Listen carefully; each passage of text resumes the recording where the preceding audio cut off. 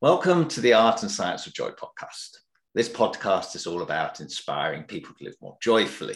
So if you're seeking a bit more joy in your own life or seeking to bring some more joy to the lives of others, then this podcast could well be for you. And welcome to the Joy Superpowers series, in which we explore special powers each and one of us can cultivate to navigate these rather turbulent times in which we live. I'm Andrew Cannon, and I have the honor to be your host. And in this episode, I'm excited to be talking with Alison, also known as Anandi, the sleep guru, about the joy superpower of sleep and how good sleep can help you living a healthier, more joyful life. Anandi is an international sleep specialist who has worked in the wellness field for 30 years, wearing several hats such as an Ayurvedic consultant, an NLP instructor, and hypnotherapist, medication instructor, and breath coach. Anandi helps people who struggle with just about everything, but in particular their sleep. And she's experienced herself the harms of a lack of sleep and has decided to dedicate her time and her energy and her passion to guide others to take care of this powerful ingredient in our lives. Welcome to the show, Anandi. Oh, thank you so much. It's so great to be talking to you about sleep. It's my passion. That it is, and it's a wonderful superpower. But let's begin with getting to know a bit more about you and how did you become an international sleep specialist? What motivated you to go down this road? Well, my own sleep issue to go down this road because at the age of 27, I was already a chronic insomniac. And so, I'd experienced that probably for about 10 years, probably. And it was the worst time of my life. I just felt like I wanted the ground to open up and swallow me up. And just was very, very difficult to get on with anything in life, work, relationships, having fun. It was always very difficult because I never knew how I was going to be the next day. So if I'd said, yeah, I'll come to this, I'll come to that, I never knew how I was going to feel. So I basically, all the experience that I've had over the years, I felt that where should I direct my energy? Because there's so much in the health and wellbeing field, right, to do. Yep. I mean, this stuff works all over the place, but I felt it would be really appropriate for me, having experienced sleep, to dedicate my work to sleep and helping people sleep better. Yes, definitely from listening to you, you can understand how it has a huge impact on many different aspects of joy, not just on your well-being. So it's sort of mentioning your feeling, your belonging, your relationships, your work can influence your energy to have some fun and do other things. So it really is rather an important fundamental, I suppose, power that we need to take care of, but we often abuse, maybe. Yes, we do. And I think the thing is that these days, when you think about it, how much stuff do we have available to us? Like gyms, yoga studios, naturopaths, massage therapists, health shops, health magazines, you name it, we have access to it. But the Centre for Disease Control have regarded sleep deprivation as an epidemic level. I mean, why are we still ill? We shouldn't be ill if we have all that stuff at our fingertips, all these vitamins and everything else, but we're not well still and we're not joyful. Why? Why indeed? That's a good question. And do you think that's partly because we're not getting enough quality sleep?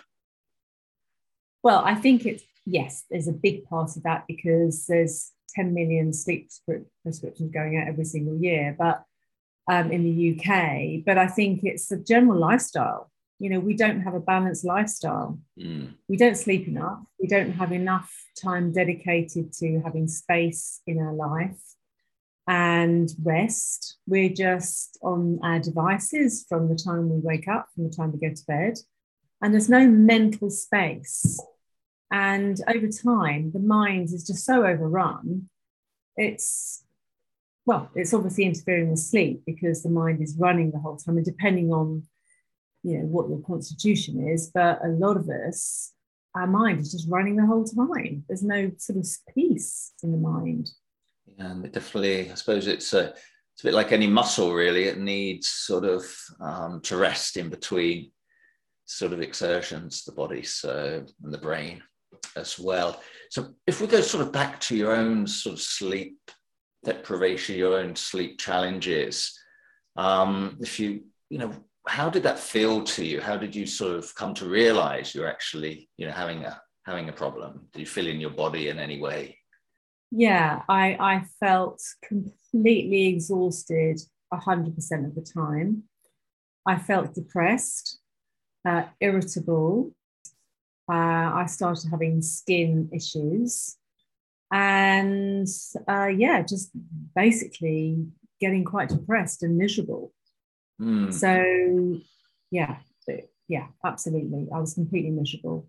And was there anything that turned you around?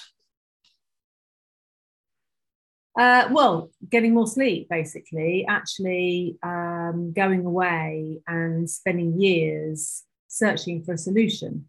I used to be stabbing around in the dark, trying a bit of this and trying a bit of that. My mother offered me a sleeping pill, which made me feel even worse.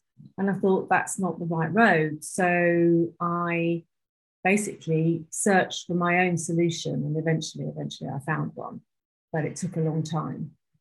Right. And this was pre-internet, or sort of the internet was already sort of available? Pre-internet? You're saying that I'm very old. No, not at all, Andy. Not at all. Pre-smartphones. Yes. I guess it was a pre-smartphones, just a little bit, yes. So a lot of my research was done through talking to people and reading up and stuff and things like that. So yeah.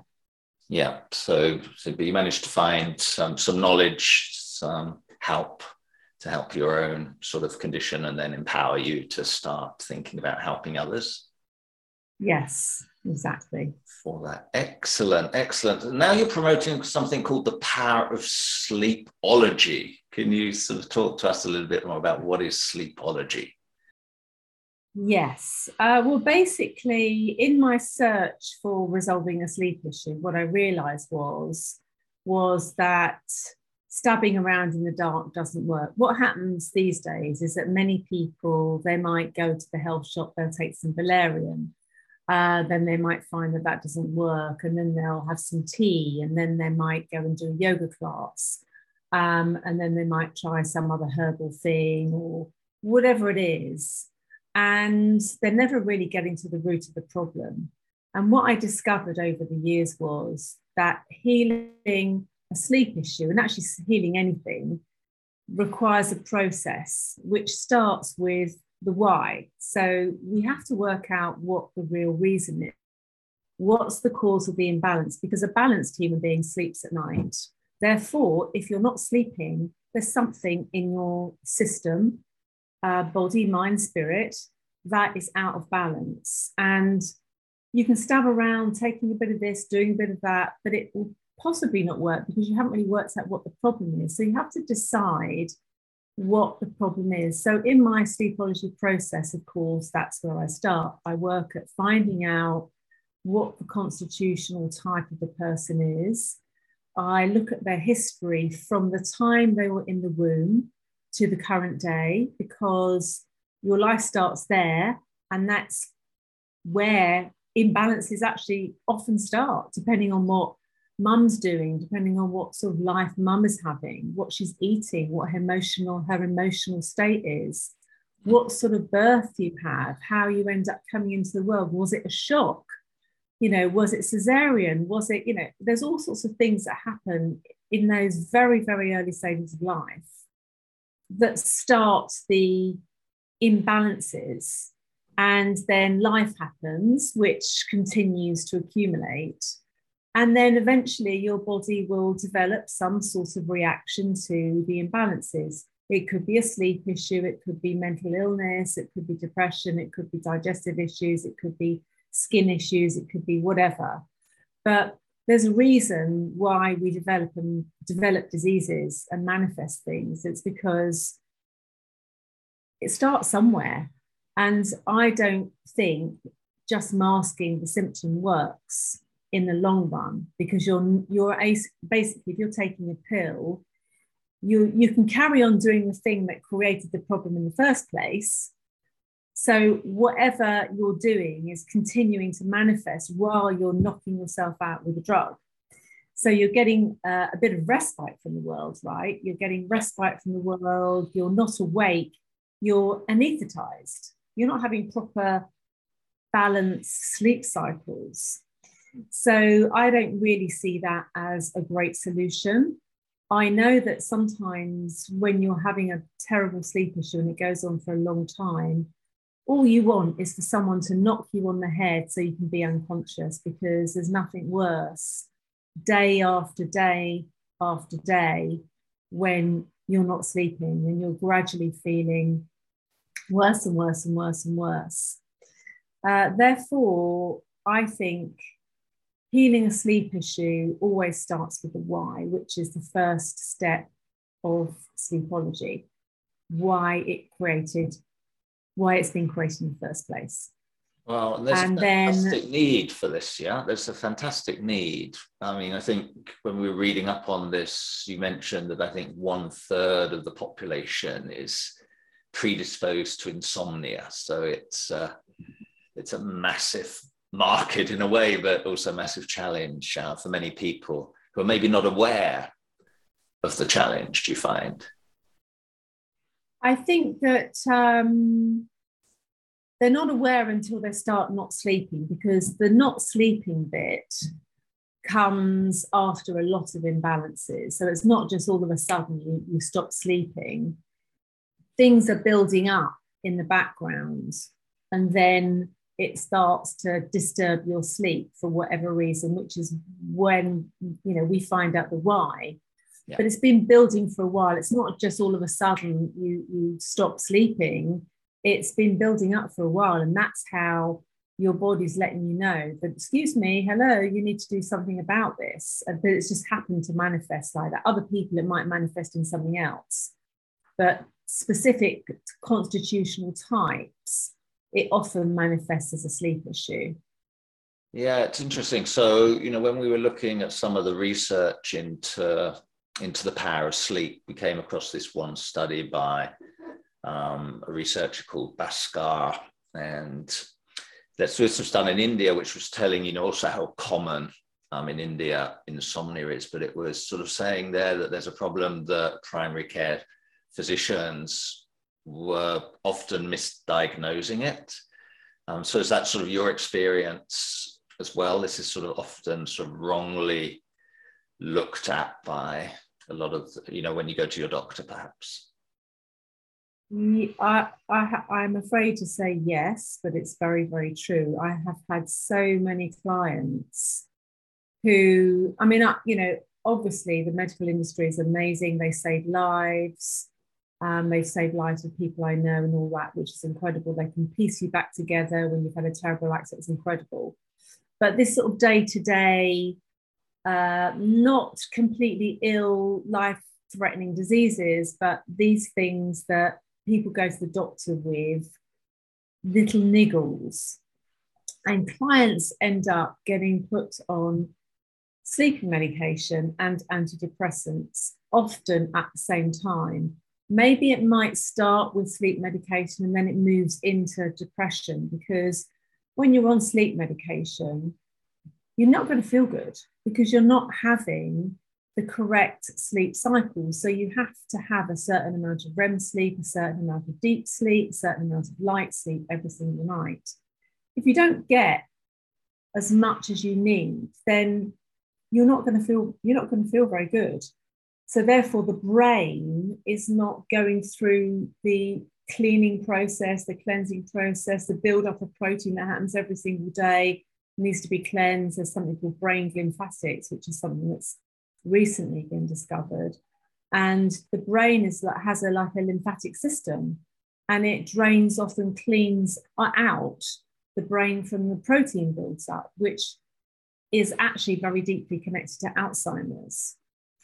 And I mean, I had a client recently actually who is a classic example. 5 years ago, well, recently, it was 5 years ago, she came to me and she had been on sleep medication and antidepressants for years and years and years.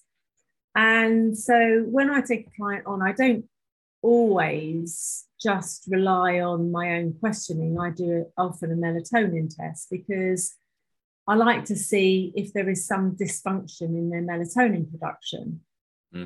And so I often do that with clients. So anyway, I did it with her, and it was there it was, clear as anything. She had a dysfunction in her circadian rhythm.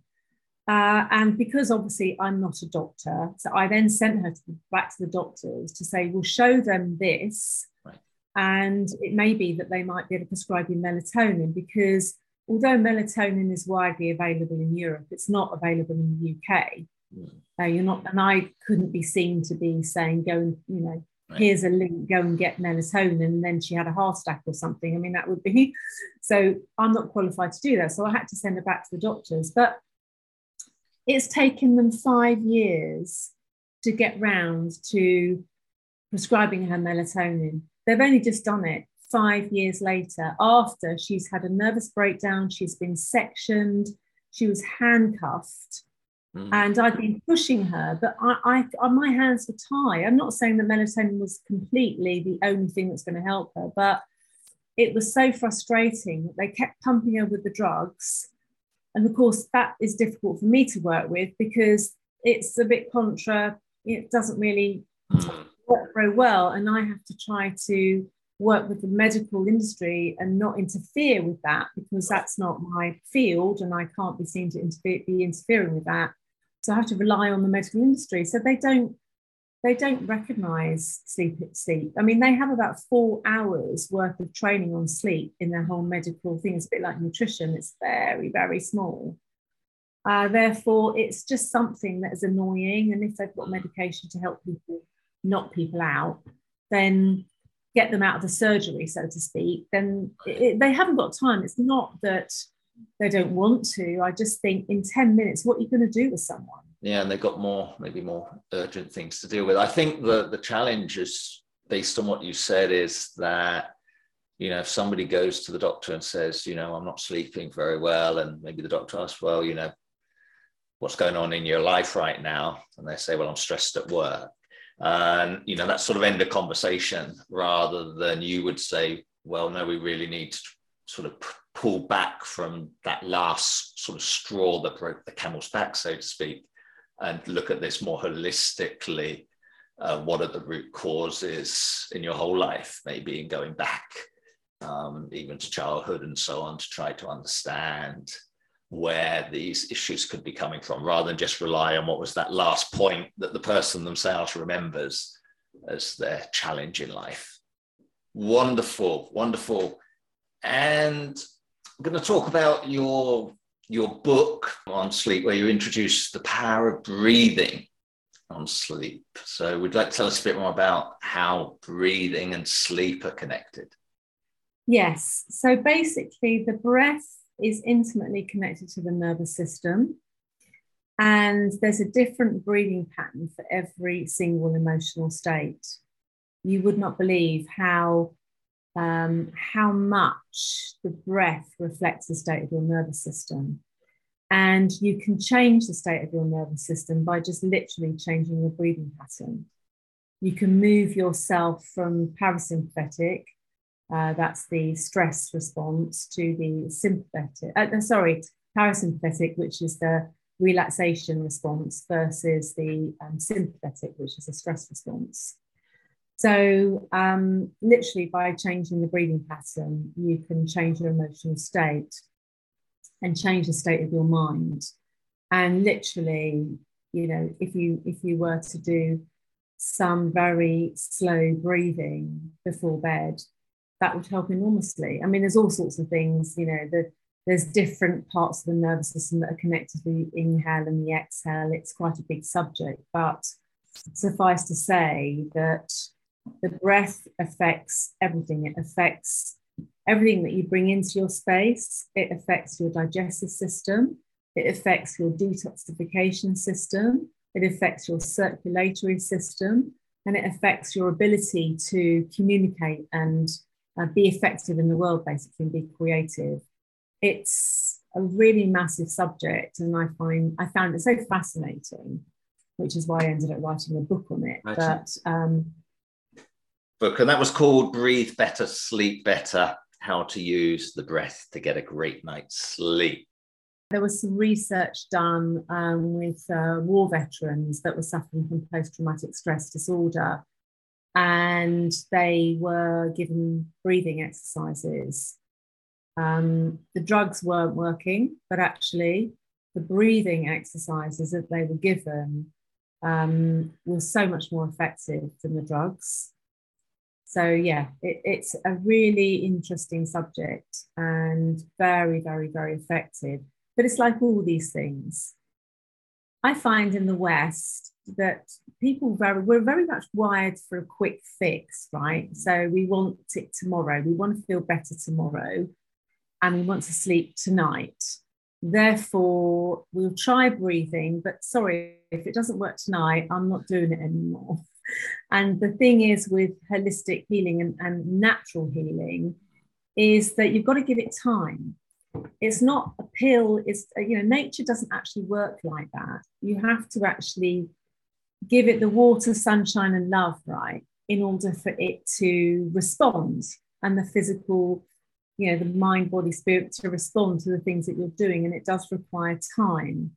And I think with natural healing, and if you want to heal naturally, which is obviously by far the best way, because otherwise you'll be on drugs for the rest of your life, you've got to be prepared to put a bit of investment in time in it in order for it to work. But I can tell you it does work. Natural healing absolutely works if you give it the time and the awareness that it needs. Yeah, and I can definitely, I don't know if there's a sort of a golden rule of thumb on that amount of time, or is it sort of totally personal? For some people it could be fairly quick, and other people would have to work at it much harder, I presume, before that habit becomes a new habit, that breathing becomes sort of a natural aid to sleep. I think it depends very much on how that person is and how unwell that person is and how long they've spent creating this health issue. If you think that people might have been manifesting this for years, and it can take a good 3 months to get to the other side, or it could take 9 months, or it could take 3 weeks. It depends on the level and the degree of problem that they have and how bad it is. So it's very, my program, for example, it's a 10-week program, but I don't always do it in 10 weeks. Sometimes depending, I let the person know before I start if I think it's going to take longer, and then we'll do something a bit more bespoke. Yeah. But the process is, there's a theme for every single week, and it's a 10-week process.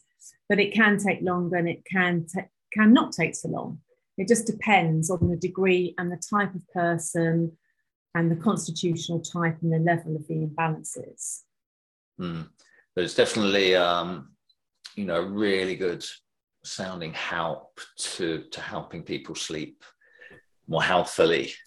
So even if it does take a bit of effort, for somebody who is, struggling with their sleep, could definitely be well worth looking into how they could improve their breathing as well. Yeah, we recently read your post on LinkedIn about Sleep Retreat DIY, which sounds like an exciting alternative to an expensive vacation and certainly more cost efficient. Could you tell us a bit about what is a sleep retreat DIY or a DIY sleep retreat? Yeah, well, basically, I actually came up with the idea in the pandemic, because obviously I used to run quite a lot of sleep retreats before the pandemic. And when obviously everything shut down, I thought it would be a great idea to create a home retreat. And post-pandemic, with all the problems with travel and everything, and also with the cost of living going up, I thought it would be a great idea to create a little ritual for a weekend retreat, because when people are working from home, I think it starts to overflow into everything. Yeah. And you never really switch off from anything. So I think, and most of us, if we're really honest, we never switch our devices off. I mean, even me, the sleep guru, I mean, my computer just goes into sleep mode. I never turn it off. And I think occasionally it's great to go, right, Friday to Monday morning, I'm actually going to turn the computer off and I'm going to give my brain some space. And that can make all the difference when you're feeling a bit stressed and a bit exhausted and overwhelmed, because a home retreat doesn't cost you anything. You can just, really what you need to be doing is just switching off your devices, gathering a few practices together, having a weekend of very healthy eating. That everyone can do that. In fact, it costs less than you would normally, because you're not drinking wine, you're not eating rich foods, you're eating very simple foods, drinking lots of water, no alcohol, herbal teas, not loads of coffee. And you're having some practices, whether it's a yoga practice or a breath practice or meditation practices or yoga nidra practices, but choosing a couple of things that aren't complicated, that you know how to do, and that doesn't involve you having to turn your computer on. And you basically just have the whole weekend just nourishing, being quiet, contemplating, picking up a book and reading it. So can you imagine from Friday evening, let's say Friday 6 p.m. till Monday morning, how much headspace you're going to get by actually not being tied to your device, constantly checking email, looking at your WhatsApp messages constantly, and just having a retreat. Literally, it's mind-blowing how much difference that makes and how refreshing it is for the mind. And you may well find, after that retreat, then you might start sleeping better. Like the Sunday night, you might find actually that, wow, I slept really well last night, because you're winding down. We're just coiled up the whole time. The mind is racing the whole time. Breathing is getting shallow, faster. And, the posture's no good. And there's so many things that we don't really pay attention to. But all these things, as the stress builds, the breathing pattern gets faster, you're sitting at your desk more, your posture gets worse, the breathing was worse as a result of your bad posture. You become, unfit, less flexible because you're not moving so much, you're not getting so much fresh air. All these things start to accumulate over time. And when you're older, I think it's even more important to pay attention to these things like posture, breathing, flexibility, moving, having enough rest, resting the brain, rejuvenating the body, eating healthy foods, because you're not as efficient as you get older. And I think it's important to recognize that if you keep pushing the body beyond the boundaries and running uphill against nature, you're going to have to pay for it at some point. And that could be in a number of different ways. Sleep, issues is one of them. Maybe that's what Kate Bush was talking about in her Running Up That Hill song. We don't know. Anyway, no, I totally love the idea of that. I imagine, some people have a challenge with the withdrawal symptoms already, even thinking about not touching their devices for 2.5 days. And so, but I think it's super important to give that space, I think is what you're saying, and to have a program in a way, a simple sort of ritual pattern makes it easier maybe to become a habit than it would if you're just trying to sort of do it yourself randomly. Yeah, I think following a little ritual like the one I've put in my article is good, because you go, right, okay, you organize it before you start. Don't just go, well, I'm going to just randomly do it. Have a little program for yourself. You're going to get up and you're going to drink this and eat that, and you'll have a little program and organize your weekend so that you're not tempted to just go, oh, I'm quite relaxed now, I think I'll watch the movie. No, that's not the plan. Right. Just have a peek, just in case there is some message for me on that telephone. Yeah, exactly. I mean, obviously, if you've got children and, there are things that, of course, one has to consider. If you've got kids that are out, you can't necessarily not have your phone on, but you can check it just once a day, or just have it just in case it's cool or something like that. Right. But we're used to actually checking it hundreds of times a day. I mean, there were some stats, I can't actually remember them off the top of my head, but I did write a blog called Digiphrenia. I think it's on my blog somewhere, and there's all sorts of stats on there at the number of times that people open their phone and check their email, and it's actually quite staggering. You don't realize how many times a day you're actually doing it. Correct. Very addictive and designed, obviously, with that in mind, to keep us coming back for that next message, that next hit or potential hit of dopamine that we might get from that. So I can understand that this is a beautiful thing, this retreat, to do that. Does it sort of suit for everybody, do you think, or is it more suitable for people in a certain situation? What's your sort of experience? I think obviously everyone's different. If you're living in a tiny apartment, with 4 kids, you might find it quite difficult to do that. You might have to organize yourself in a different way, like going out for a few walks, or letting everyone know you're going to be in your room and not to be disturbed. I mean, there's all sorts of things that you have to consider, but you have to probably do your own version of it. Of course, if you live out in the country and you've got lots of space, then of course it's much easier. But I think everyone could do something for a weekend to take the pressure off. Turn off the devices for sure. Go out for a few walks, take a few deep breaths, read something as opposed to search the internet or watch Netflix. I mean, there are things that you can do that doesn't involve an awful lot of effort and space.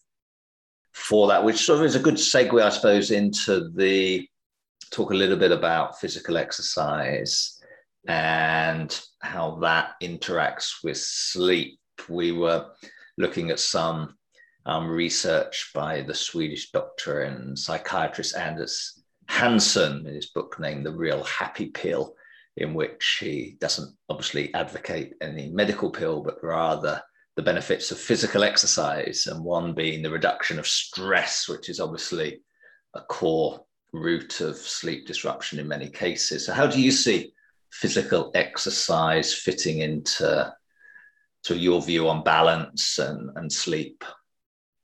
Yeah, I think it's very, very important. Movement is very important for even things for like posture and breath. If you're not moving and opening your body and stretching your body and moving your lungs, then your breathing pattern is going to be much shorter and much shallower.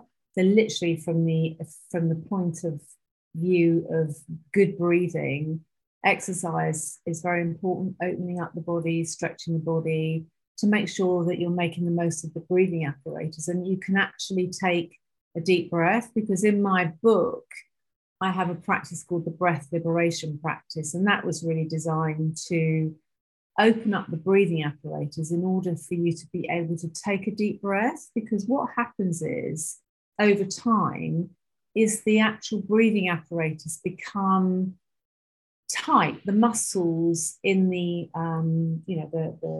muscles around the lungs that you use as breathing, opening the lungs and closing the lungs, the diaphragm and all that, but the intercostal muscles. That's the word I was looking for. And there's a muscle in the back of the lungs, or the back of the back, called the depression muscle. And that becomes tight, which means that it's more difficult to actually take a deep breath. The more stressed you become, the tighter your chest and thoracic cavity become. and the more difficult it is to actually take a deep breath. Therefore, your breathing becomes more shallow. If your breathing becomes more shallow, then your mind is going to be racing more.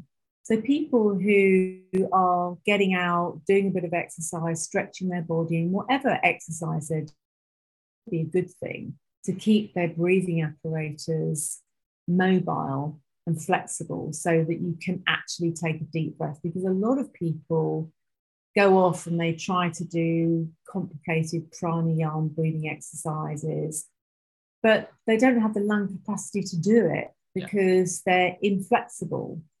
Therefore, moving and exercise is, from the perspective of breathing, I think very important, but also mental fitness as well, happiness, as you say, going out into nature, having a good walk, breathing fresh air, it's got to be a good thing. Yeah, definitely. So it's what probably suggesting to people, a good 3-prong approach to this, at least at a basic level, is to make sure that you're getting enough physical exercise and, improving your breathing techniques, which probably combined will at least help you sleep better than you were doing otherwise. Yeah, I mean, there's also, in going back to my sleepology, we only just covered like the why, the first pillar, but there's another 4 pillars. So the next pillar is actually working out what you need. Once you've worked out why you're not sleeping very well and where the imbalances are, you then need to decide on what the program's going to be, what you need. And then that all starts with the mental resilience, which involves breathing and all the things that we've been talking about. Yeah. And the massive, massive thing that's often missed is the digestive system, because the digestive system has a huge impact on your mental health and well-being and sleep. And if your digestive system is disturbed, then it's quite likely that your mental well-being and your sleep will be disturbed. Your microbiome in your gut has its own circadian rhythm. And if that's disturbed, then it's quite likely that your circadian rhythm will be disturbed. So digestion is a really fundamental part of the work that I do, making sure that people's digestion is good. That's mental and physical. Physical obviously is very important, but mental digestion is also very important. So you have the why, the mental resilience, the digestive system, and then nourishment. So if your digestive system is working well, you'll get the nourishment you need to feed the brain and soothe the nerves. If you don't have a good digestive system, you're not going to be able to get the nutrients into the system in order to soothe the nerves. You're going to be frazzled the whole time. But what's the point in taking a load of health food and vitamins if your digestive system is compromised? Therefore, it has to be in that order. Many people, going back to stabbing around in the dark and all that, many people will be buying all sorts of vitamins and goodness knows what, when they can't even digest it. It's not going to be helping because their digestive system isn't working properly. So in Ayurveda, it's one of the biggest pillars of health and well-being. I was going to say it's something, with the Ayurveda and the Ayurvedic principles ingrained in that, but I presume it's still very much a well-kept secret, I presume, from, the mainstream. I think it's because it's the way that allopathic medicine works. They don't consider the human being as like a whole being. They consider the digestive system on its own, the mental health on its own, the broken leg on its own. They consider things in isolation as opposed to holistically. But Ayurveda is very intelligent, years old, and it's only lost its importance or prominence, shall I say, in the world because the British Raj, when they're in India, shut them down because they considered it to be too woo-woo. And I think it lost a lot of its prominence in the medical world. It has come back, but I think that did it a lot of damage. So many people haven't even heard of the word Ayurveda or don't really know what it is, but they were very very intelligent. They have a very intelligent healing system that's based on common sense. And it's just, yeah, I would say it's just commonsensical. And unfortunately, it's lost a little bit of its prominence in the medical world, I think, which is a shame, really. And also, Ayurveda considers being joyful as part of your well-being, which is interesting. It's very important to be joyful, to be well, right? Yeah, definitely. I don't know whether it's, chicken and eggs but it doesn't matter. It doesn't matter which way round it is. They are certainly linked very strongly. I think that really interesting point that you said to, think about the digestive system before you think about what you're putting in it. We've talked a lot about sleep and obviously more broadly about holistic health. If you had, Alison, to sort of wrap it up in the sort of the 3 tips you would like to leave our readers with, or our listeners with today, on improving their sleep, what would those be? I think the first tip is, if you're not sleeping very well, be honest with yourself and go, what could this be about? Instead of just thinking of the immediate problem, how is this created? Consider your lifestyle a very big reason why you're not sleeping very well. That means what you do with your time from the time you get up to the time you go to bed. And also, are you giving yourself enough mental space? Right, so sort of root causes, lifestyle, and mental space would be the top 3 places you would encourage people to start on this journey to sleeping better. Yeah, I think it's a very good place to start. Always look to the root cause. Most sleep issues are lifestyle related. That includes everything about your lifestyle, from what you eat to what you do. And it's a holistic thing. So you need to be looking at every single area of your life in order to start unraveling the problem. It's a bit like when you tie a shoelace and it's gone into a bit of a terrible knot, and you go, oh my God, I'm going to have to unravel that and look at it slowly. How on earth? It's not something you can do quickly. You have to unravel it and go, okay, that went there and that went there. So yeah, very much about taking a good, honest look about how your lifestyle and your life could have created the situation that you're currently in. Yeah, and I suppose the more we ignore it, the longer it takes, the more knots we get, and the tighter those knots become. Very much so. Excellent. And if we have people who are listening who want to go deeper into this topic of sleep, do you have any resources or recommendations? Yeah, I have a load of blogs on my website. I have a sleep quiz on my website, so you can find out what your sleep type is. There's a special breath download, free resource down. Well, there's plenty of free stuff on there. And you can also book a free discovery call with me by going through the website. There's a button on there that says book a call with an Andy. So you can just go on there, and I'm happy to talk to you about where you're at and any advice I can give you, and help you with the next steps. Excellent. That's a wonderful resource. So we will share the link to that definitely in the show notes. And my final question to you today is, what brings you joy?